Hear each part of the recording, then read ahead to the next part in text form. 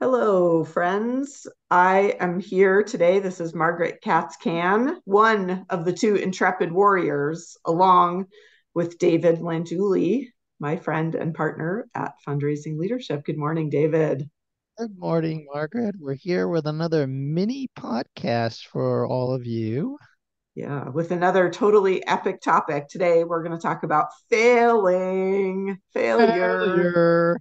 Yeah. You know, everyone talks a good game about failure, and everyone kind of knows. I do think this is kind of very hypothetical for a certain type of person, which we're going to talk about today.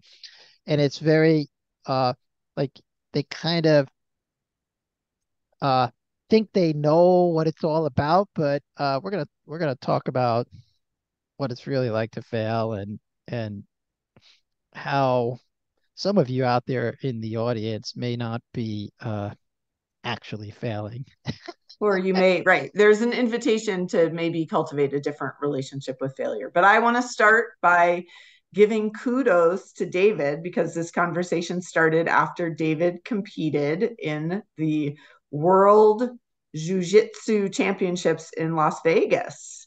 And Mhm. David, tell us the story. Okay, I'll do it by a little chant. Okay. I'm number three. I'm number three. I'm number three. In the Yeah, whole world. in the whole world in my division. It's true. Right. So, how many of you out there, especially uh, those of you who lead fundraising teams or you're an executive director of a of a nonprofit where you work with the board and would chant that your success on not achieving your goal. Right. We should say David's goal was, in fact, to win, not to get number three. It was to win. And yet he's really celebrating. And so Yeah. that seemed worth kind of double clicking on. Why? Why are you so dang happy? Well, it's a bit more the emotions around it were certainly a bit more complex um, on last Friday when I competed.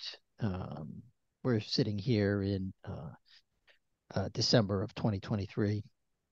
Um, Certainly there was some disappointment, first of all, because set, I was aiming to win.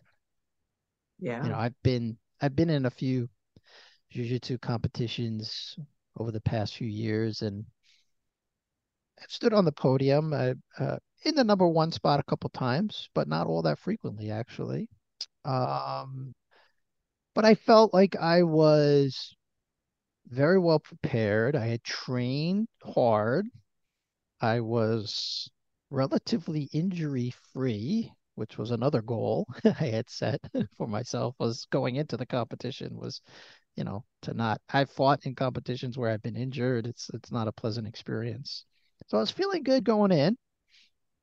And I actually do feel better coming out the other end, Mm. Yeah. surprisingly. And this is the counterintuitive thing, right, that we want to talk about. Yeah. Yeah. Yeah. So we were talking about what makes it possible to feel satisfied Mm, even when you don't get your goal, which of course right. is also known as failing, right? Right. And we True. were talking about this saboteur of the hyperachiever, which is rampant with so many of the people that we work with, right, in the nonprofit space, so many leaders, and they love and cherish this saboteur because they totally believe that it is responsible in many cases for their success. What And makes there it a is saboteur, some, though? Yeah, yeah, it's right. there It's is not that something, simple. right? It's not that simple, right? So, it's not that simple, right? Because the achieving aspect is healthy. We might call it healthy striving, would be another way psychologists talk about this. Healthy Yeah, striving. Um, it's the hyper achieving aspect, like having to be number one, or yeah, yeah, that can be sabotaging to yourself and to your team. Hmm. Right. Yeah. And I think the place that the saboteur really comes in, and we're going to get to a more subtle distinction in a minute, but it's that it's very hard when we have a super active hyperachiever and we don't meet a goal, we don't love ourselves very much. Like there's a very Right, conditional thing that happens. We have a lot of trouble finding right. forgiveness for ourselves. So that's where this hyperachiever can really turn into a saboteur, where it's very unhealthy for us.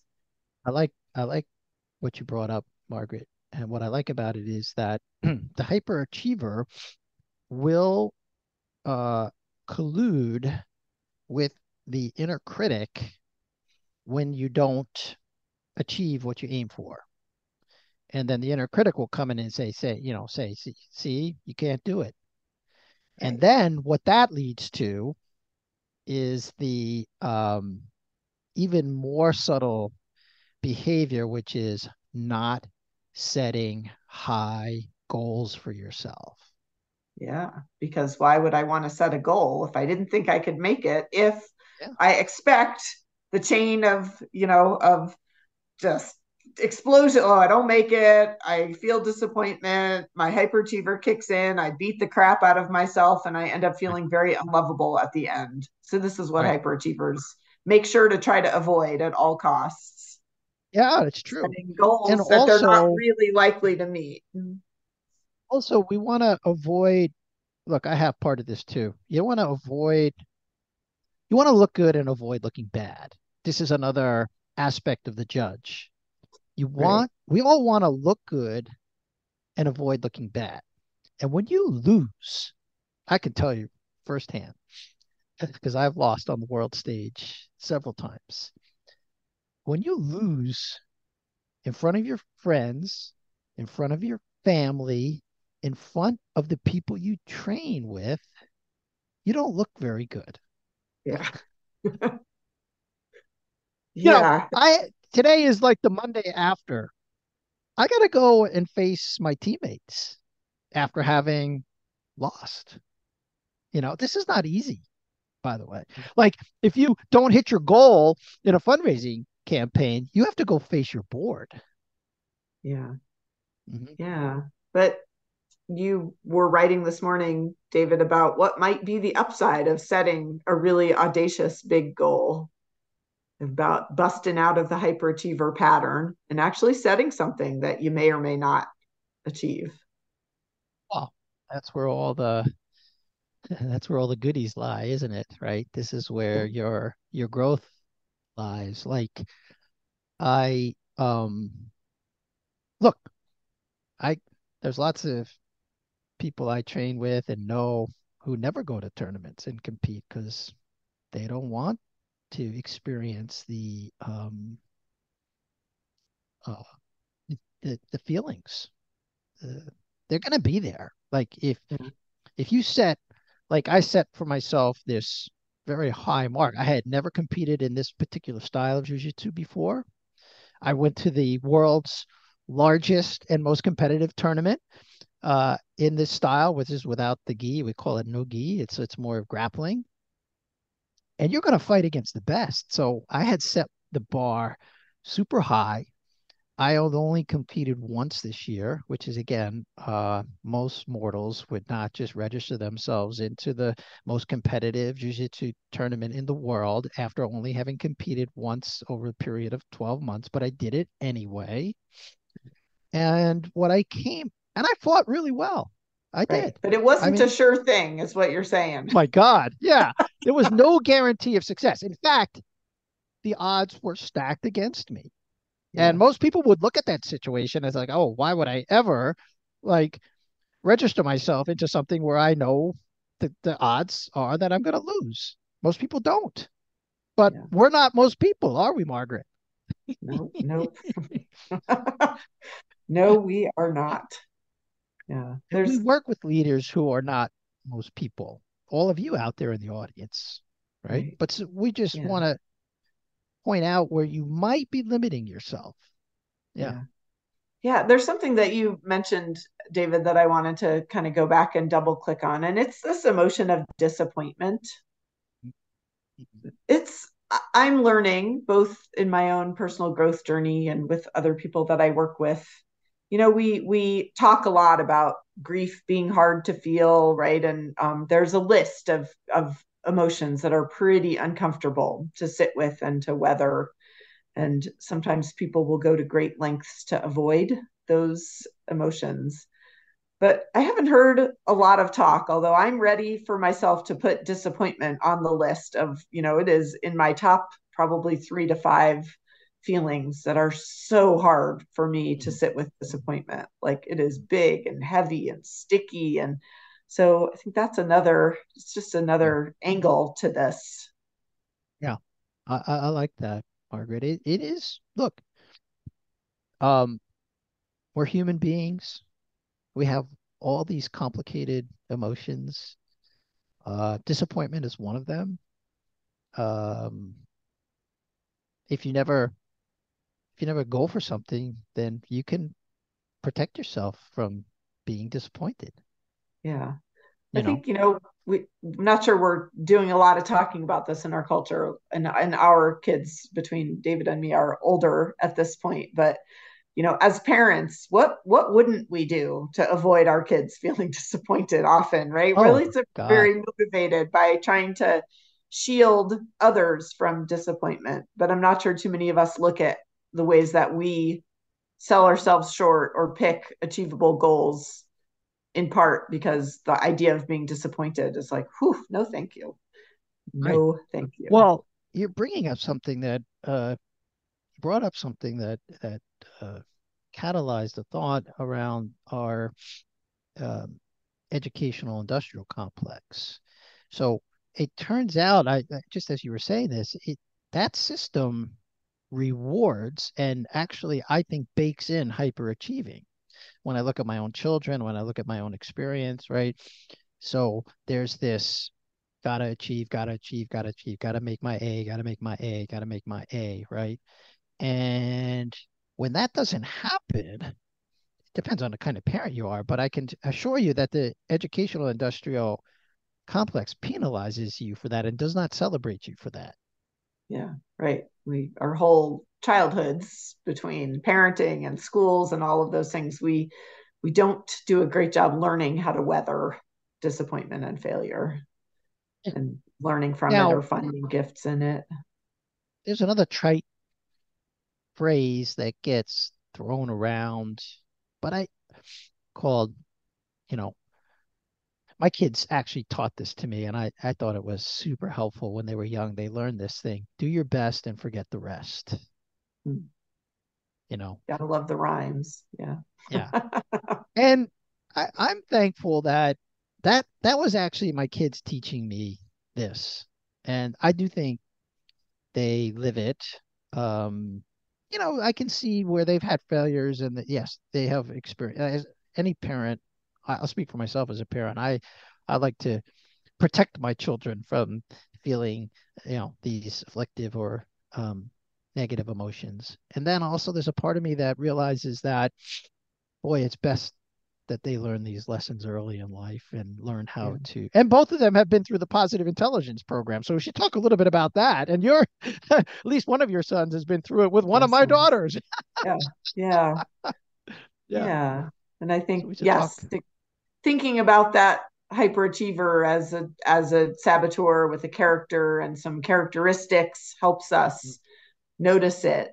And again, we're not talking about throwing away the desire to achieve or wanting goals or setting big goals for ourselves. We're talking about when things swerve into this territory All right. of the hyperachiever, which is trickier and less It's healthy. tricky. It's tricky because, Shirzad, who is the creator of this coaching methodology that we work with clients on, called positive intelligence, will say about the hyperachiever that um, they'll play small just to avoid all those icky feelings of disappointment and everything that we've talked about. Wanting to look good, avoid looking bad, having to face your friends, your family. I mean, this is so people will play small in life and Yeah. never, really achieve victory. There's some kind of sage power here, Margaret, that I maybe we can co-create it in this moment. Like there's something about being satisfied with your performance. Like there's Yeah. a satisfaction or contentment that I don't think he really talks about in the program, you No, know. I feel like contentment, your capacity for contentment is a giant sage power. It I mean, is. right down to like actually tasting what you're eating and enjoying, right? Like that Yeah. power to savor and just be with what is and where you have found yourself, where you find yourself at the end of the day. Contentment, right. See, that's also you might think like, oh, if I'm ever content in life, I'll never achieve anything. No, Right. that is a lie. That Yeah. is a lie. Yeah. And I think there are many, many people who, if they're being really honest, are not setting big goals, are not playing big because the risk of failure feels crippling to them. And that's the hyperachiever. That's that I have saboteur. never read in the Chronicle of Philanthropy or any other uh, online forum of any nonprofit ever not achieving its fundraising goal. This is Right. actually impossible. This is actually Where it just set not a goal reality. so audacious, so big, so high that right, like that we want Right. to applaud them for their big thinking, not what actually happened in terms of the dollars. Yeah. I just don't see it. So, Yeah, in some senses, maybe what we're saying here, Margaret, is that you guys are not really setting high enough goals because you have not failed. yeah, yeah. Or you're not celebrating your failure. If Of you're course, because failing, you're, you're doing it quietly and secretly in the dark of shame rather than yeah, I don't see other any people learn like from it. I don't in AFP's publication. I never see any articles about how the uh, uh, the board and the leadership and the fundraising team celebrates their failure to hit their campaign goal. I never see it. Yes. Well, yeah. But David's going to wear his medal of of success slash not quite success of what you were looking for, of contentment, your medal of contentment. Yeah, I mean, I will say that I um there's always learnings too. We talk about harvesting the learnings in failure. And, when you look in your rearview mirror of what happened, uh, and I looked in my rearview mirror uh, to my second fight where I lost to the reigning world champion, and I was like, oh, I could have done something differently. And maybe I will the next time. Not There was no guarantee that that would have caused me to win, but I looked at the fight and boy, you want to do something hard, go take a look at the fights you lose, or go. If you had a replay of the campaign that you did where you failed to reach your objective and play back all your mistakes, it's a test of character to be able to do that. And I do that because then I look and I see it and I'm like, oh, this is something I could change. And this is an area of growth for me. There's a part of my game that needs attention. Yeah. But this So is not instead of contentment. It's how do these things, how is this possible to coexist with being content? well, I think it comes back to being content with having done your best or my best. Like now, if I was here on the podcast and saying to you, I didn't do my best, then I might, this is where it gets really tricky with the inner critic. Okay. Like without beating now, in this case, I did feel like I did my best. At least that day with those opponents, I did my best. I gave my effort, the full effort. And maybe that's something to talk about. Like, did you give it your full effort in whatever it is? And I can tell you, I did. There's no doubt. Like, I didn't for a moment uh back down, like in that final fight. Like, this is like this guy is the strongest guy I've ever fought. Like, he grabbed me. And I was like, oh my God. Now, I could have folded in that moment and said, oh my God, what did I get myself into? But no, I was like, okay, I'm in a fight. I'm going to do my best here, you know? Yeah. So, anyway, that's a metaphor for, I'm not saying for you guys to go out and train jujitsu. This is a metaphor for your work and your other areas of your life. Right. Yeah. Well, I think it's just to be open to what's possible if you set a really high goal and you don't achieve it. Like it's a rich space. I think that's the takeaway for today. It can be a rich Can be, space. can be. You need a, by the way, we work with leaders on this. We work with boards. Like if you're going to have a board that's going to shame and blame you for failure to achieve your campaign goal, then yeah, you know, you're a smart person. We know that you're going to set a goal that you can, because you know, but if we can get the board on board, so to speak, Yes. with this kind of thing, then you might go farther than you think you can. Yeah. Yeah. All right. Good. Anything Good else to food add to for that, thought. Margaret? No, I think that's a great place to leave it. All right. We'd love to. If you're No, I'm bit, going to say we would love to work with you if you are interested in PQ, and we yeah, would love to hear from you and help coach you through this powerful yeah, program. we'd love to even bring your whole team. We Margaret and I have coached groups, so have Janice and Michelle, and you know you can go very, very far with this methodology. So whether you want one-on-one coaching or whether you want to bring your team through this, we'd love to help you. We'll put a link in the show notes so you can learn more about positive intelligence. All right, so reach out to us, and until we hear from you, we'll talk to you next time. Okay. Bye. Bye bye.